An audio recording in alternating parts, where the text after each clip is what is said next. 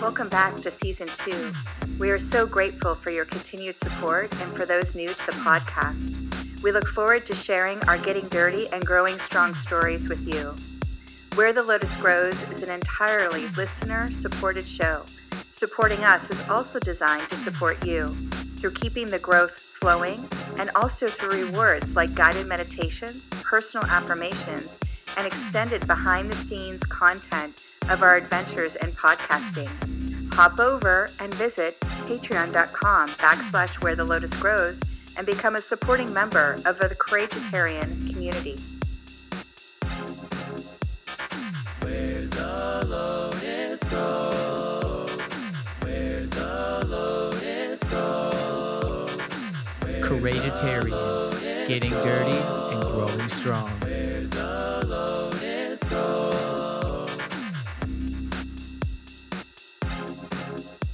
Welcome back, Courageitarians. Kim, what are we going to talk about today? Is your life designed for you? I certainly hope so. It's kind of a heavy loaded question. A little bit. And just like typical Kim thing, when we talk about something heavy, we're going to start off with a quote. I love it. In mindfulness setting, storytelling helps people connect with their intuition. Speaking truth helps separate our conditioning from our intuitive wisdom, by Rhonda Dawn. So we're waiting and hoping for this perfect opportunity. And we're thinking that when that happens, right, life will be great. But it won't get you any closer to the life that you want, right? It's kind of like that book that you always want to write, right? But if I get to here, then I could write it. It's postponing happiness. Yes, Like, I'll be happy when I right? do that thing. So how do you build a life that works for you? I thought this article was kind of interesting. There were some renegade designers, Dave Evans and Bill Burnett, and they had talked about, I think it's a pretty good approach to the question, kind of their idea. And it's all started in Stanford. They were design students. And one student brought up that they didn't have any other place to have kind of a creative, organic conversation. And we've all dabbled in self-help workshops, reading Proust, Brene Brown, And please tell me I'm not alone, Tanya. You're not. I'm with you. My mom was a big self-help junkie. So I kind of grew up with Tony Robbins and Wayne Dyer. And then my 11th grade psych teacher made us read The 7 Habits of Highly Effective People by Stephen Covey. It's still one of my favorites. So I've been hooked since I was really young. So you are not alone in the idea of that. And I looked up these two dudes, Dave and Bill, and that question of, how do you, using design, like the theories of design, to build your life, I found it to be really, really interesting. So if you think about it, it even ties into yoga philosophy. Patanjali is like one of the first self-help gurus, right? He literally wrote the Yoga Sutras, which is like a field guide for how to live your best life. I like that. Yeah. So Evans and Burnett's approach is practical with a blend of mindfulness, self-compassion, and creativity. And I love it when Evans says, I'm not trying to get you to do anything. I'm trying to build ideas and tools that give you access to you. And I think that's a big aha. So now you see how designers think it's about building your way forward by creating ideas and testing them in real-world experiences, as if you're sneaking up on your future goals. And Burnett says life is not a problem to be solved, it's an adventure to be engaged in. I really like that. The concepts in the book, or in their work, I guess, has made an impact on you. I haven't read all of their work, but I stumbled across a couple of their blog posts in looking at this. And I find it really exciting, just the idea of designing your life. And when you think about it from a design standpoint, like not just thinking about what your goals are, but a designer's going to look at something and be like, okay, where's the functionality here?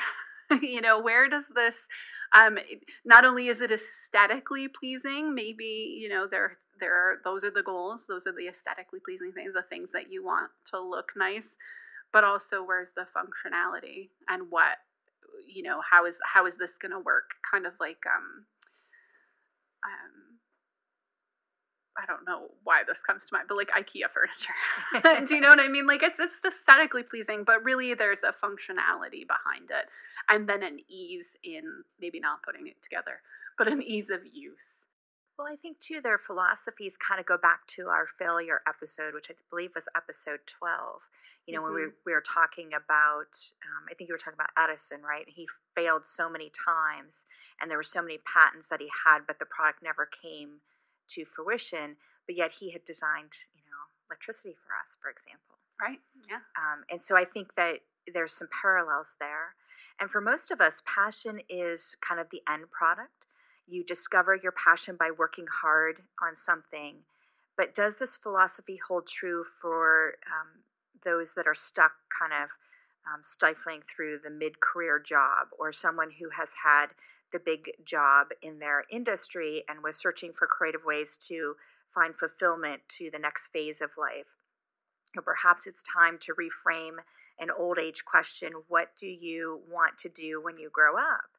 And to kind of put that into a more modern question, what do you want to grow into next? Mm-hmm. And this will also help debunk a limiting belief that once you find your true passion, everything will magically fall into place. Right. No, I like that a lot. And as someone who has shifted, maybe midstream to some other things, but also watched people that I love, my mom really embraced that. What do you want to be when you grow up? Over and over in her life. And I've watched her do that. And I've watched her literally say that. And so when I was a kid, she worked at a bank and she went to school and, went to college while I was young. She went to night school and got a degree in accounting, and then kind of achieved that goal and was there in the bank, and then was like, that's not really what I want to do.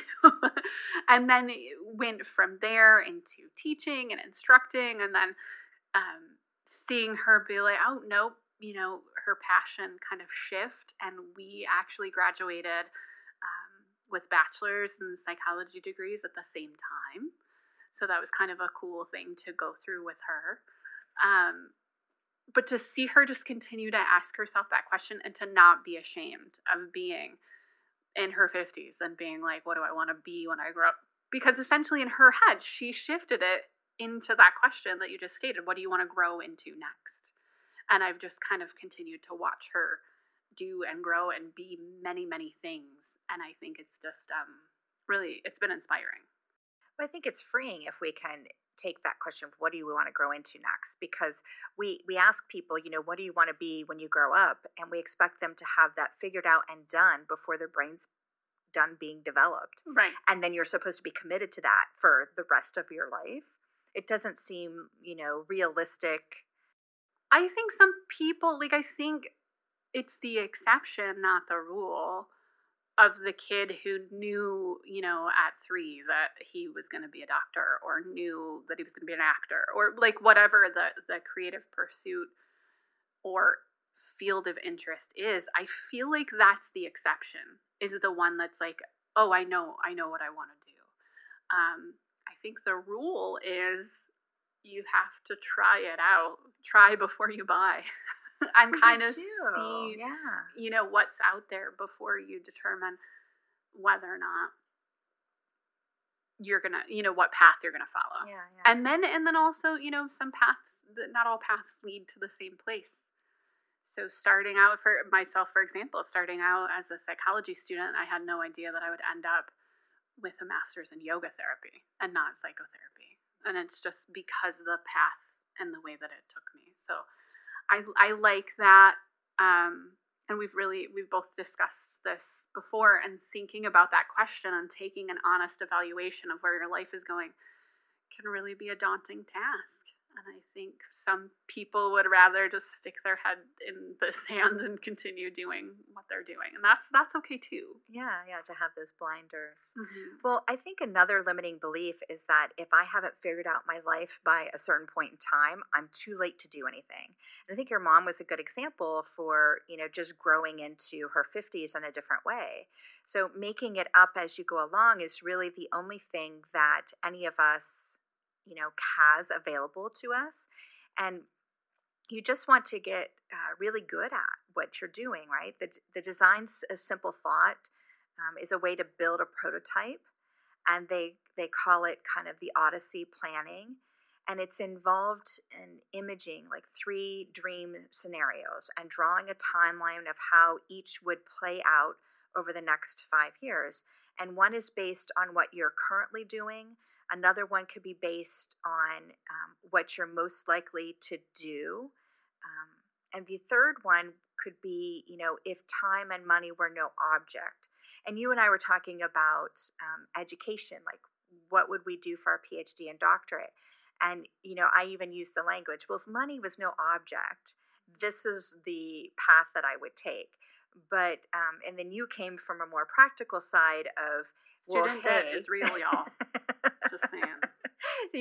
I want to take a more direct path, if money was no object, to get me to my end game. Yeah, like what would get my foot in the door, and not necessarily. And when you said that, it made me think about, oh yeah, but if I had the opportunity to, go to India and study something, or that kind of thing.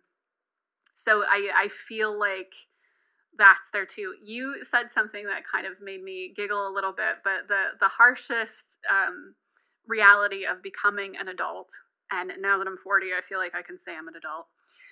You said making it up as you go along is really the only thing that's available to us. And that is the harsh reality, finding out when you're in your 20s, and perhaps in your 30s too, that's what adulting is making it up as you go along. And you're like, oh, no, nobody's really got this figured out fully ever, do they? So I think that's an interesting piece. I continually write in my planner when I start a new week. This has been a kind of a practice for me. Does this support the life that I'm trying to create? And I write that just to remind myself that, of course, there's going to be mundane tasks there that I don't want to do, especially since I'm a caretaker for so many people. So, taking my dad to the foot doctor does not support the life that I'm trying to create. And yet at the same time, in a roundabout way that it does, if he's healthy and happy, then I'm healthy and happy. And so I can find the silver lining to that task when I ask myself, does this support the life that I'm trying to create? It helps me to think about my tasks and practices and really even the people that I bring into my life. I think it's important that sometimes you have to say, well, does this really support what I'm trying to do? And sometimes people are not supportive of that, and that's okay to just say, okay, well then maybe you're not a big player in my story, and that's okay. You can be a big player in somebody else's story. Yeah, absolutely. Well, I think I would like to see people further on the path start to answer this question. How does life design evolve as we get older? Mm-hmm. I don't think we talk enough about that. And perhaps what we mean is, at what age do you notice that people don't care about their life anymore and they're just waiting to die? That is a bummer. Yeah. That's not where I thought you were going. Well, I want to know how it, because, when you're young, they're like, these are the best times of your life. You don't understand how easy it is.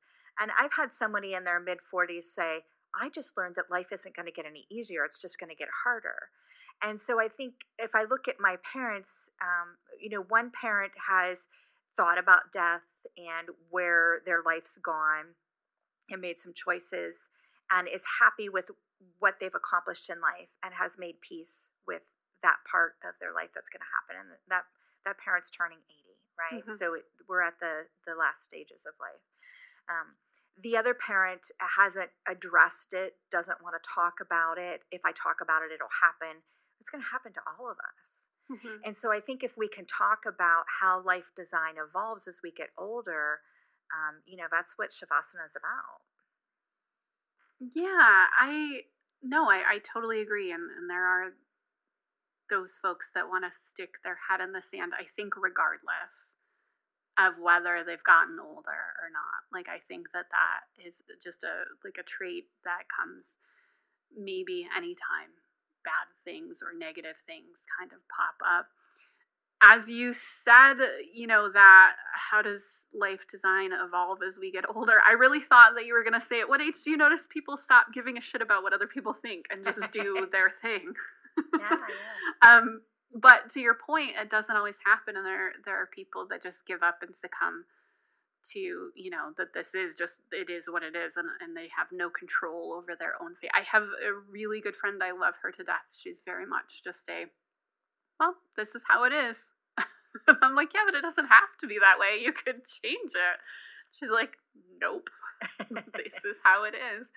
And I love her and embrace her, and that is her path. And you just, have to accept that perhaps on the wheel of karma that evolution is just, I don't know, less or greater than, or however you want to look at it. Maybe they've got a couple more turns around before they come to some of the realizations that you or I have come to, perhaps. Well, I think too, like they talk about toddlers, right? The kind of that terrible twos. And then that kind of repeats as you're going through puberty, right? Mhm. Only now there's like all these hormone things. And it kind of happens in midlife too, because again, our hormones are changing.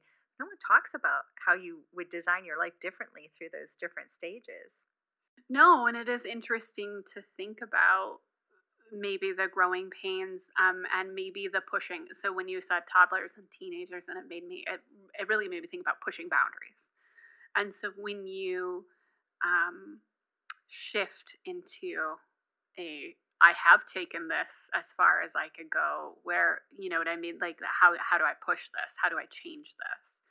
And so I think, yeah, there definitely is an evolution there of you've hit different goals. So perhaps like later in life, maybe you hit the career goals or the college educational goals that you were going to hit. And where do I take that? Perhaps you had a family and your kids are grown. So then what do you do with the next chapter? Like there's many different iterations. And yeah, I do think that design, if you're going to stop and contemplate it, needs to change as you go through different phases of your life. And same thing as you get old.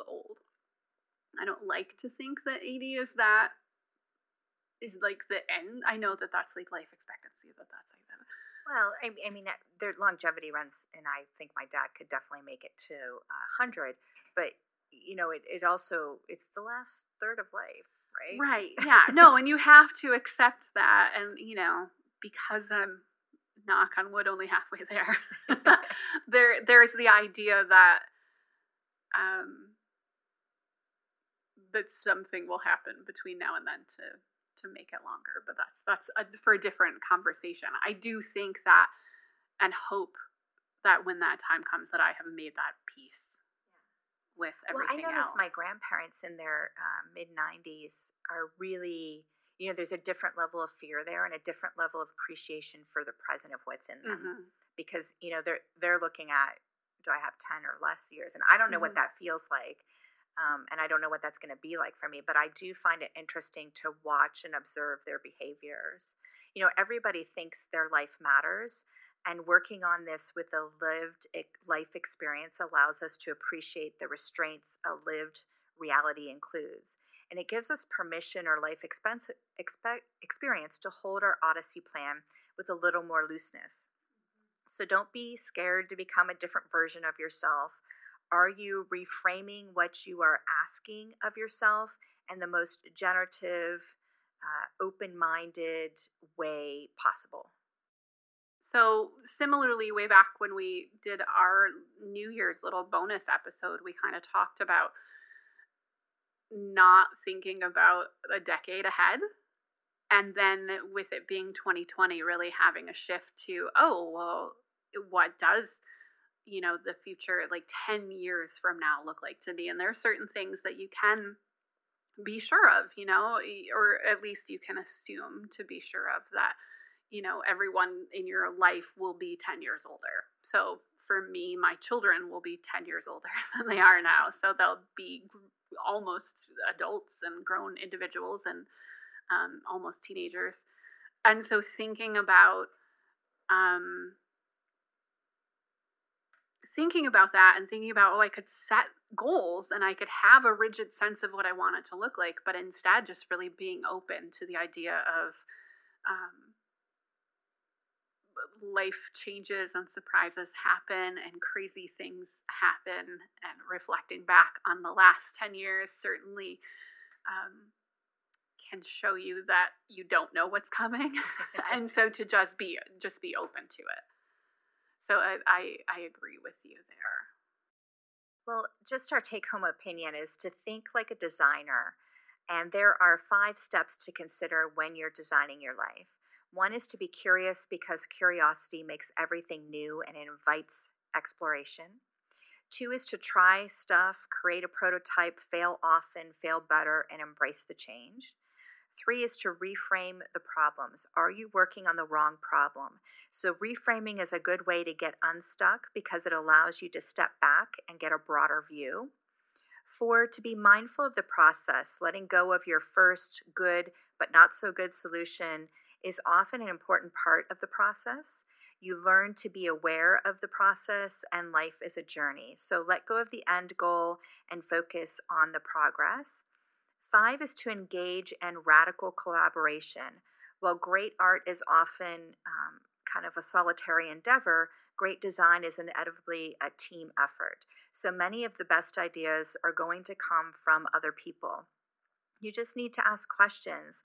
No life plan ever survives its first contact with reality.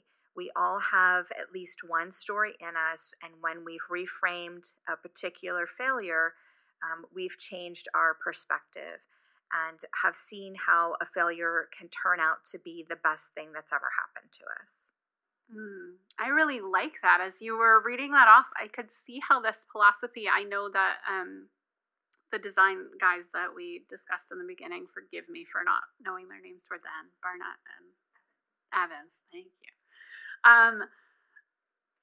The philosophy, like, I think they're applying it to, like big life things or career things. But my thought as you were reading them off is that you could break those down into smaller things. You could apply those 5 steps when you're writing or cooking or parenting. Like, I could draw parallels to where the 5 steps are helpful, you know what I mean, to be curious and try and fail and reframe and be mindful and engage in collaboration. Works in just like cooking a meal. You could apply those things and creating a dish. I feel like that's just super helpful and practical advice. To me, this is applicable to yoga therapy as a career choice. So the steps are applicable for change, and can be passed on to clients. Like, I feel like these could be important tools to add to their toolbox. And the practice of yoga therapy itself is a creative endeavor that requires curiosity, presence over perfection, reframing, mindfulness, and collaboration. Yeah, absolutely. For me, it's Satya, the Sanskrit word for truth. Am I walking in my authentic truth? Also, I think of the 4 desires according to the Vedas. Your soul has 4 distinct desires, which collectively are described in the tradition, and for the purpose of your soul, right? So dharma, the desire to become who you were meant to be. Artha, the desire for means, such as money, security, health, whatever you need to fulfill your dharma. Karma, the desire for longing, for pleasure, in any and all forms. And then moksha, the desire for spiritual realization, that ultimate freedom to be free from our burdens of the world. And these four desires are ever present and always fluid. So I want to leave you with the affirmation this week. It was, I wake up today with strength in my heart and clarity in my mind. And Patreon members, your gift, if you head over, you can get a mapping printing out today and start designing the life that works for you. Awesome. We'll catch you next time, Courageitarians. Thank you for being a part of the Courageitarian community. We're so grateful for the reviews you've written, the member support, and all of the notes that you send us through social media. You can find the show notes at wherethelotusgrows.com. Our member platform is patreon.com, where the lotus grows. You can donate to the show and get rewards for your support. This is really the best way to keep the episodes rolling. Also, come hang out on Instagram, Facebook, and Twitter, or subscribe to our mailing list. Thank you, and we'll see you back here next week. Remember, though we are professionals in our field, the topics discussed and/or advice given is general information and not intended as a treatment or diagnosis. Please seek the guidance of a medical, integrative health, bodywork, or yoga therapy professional for a full evaluation.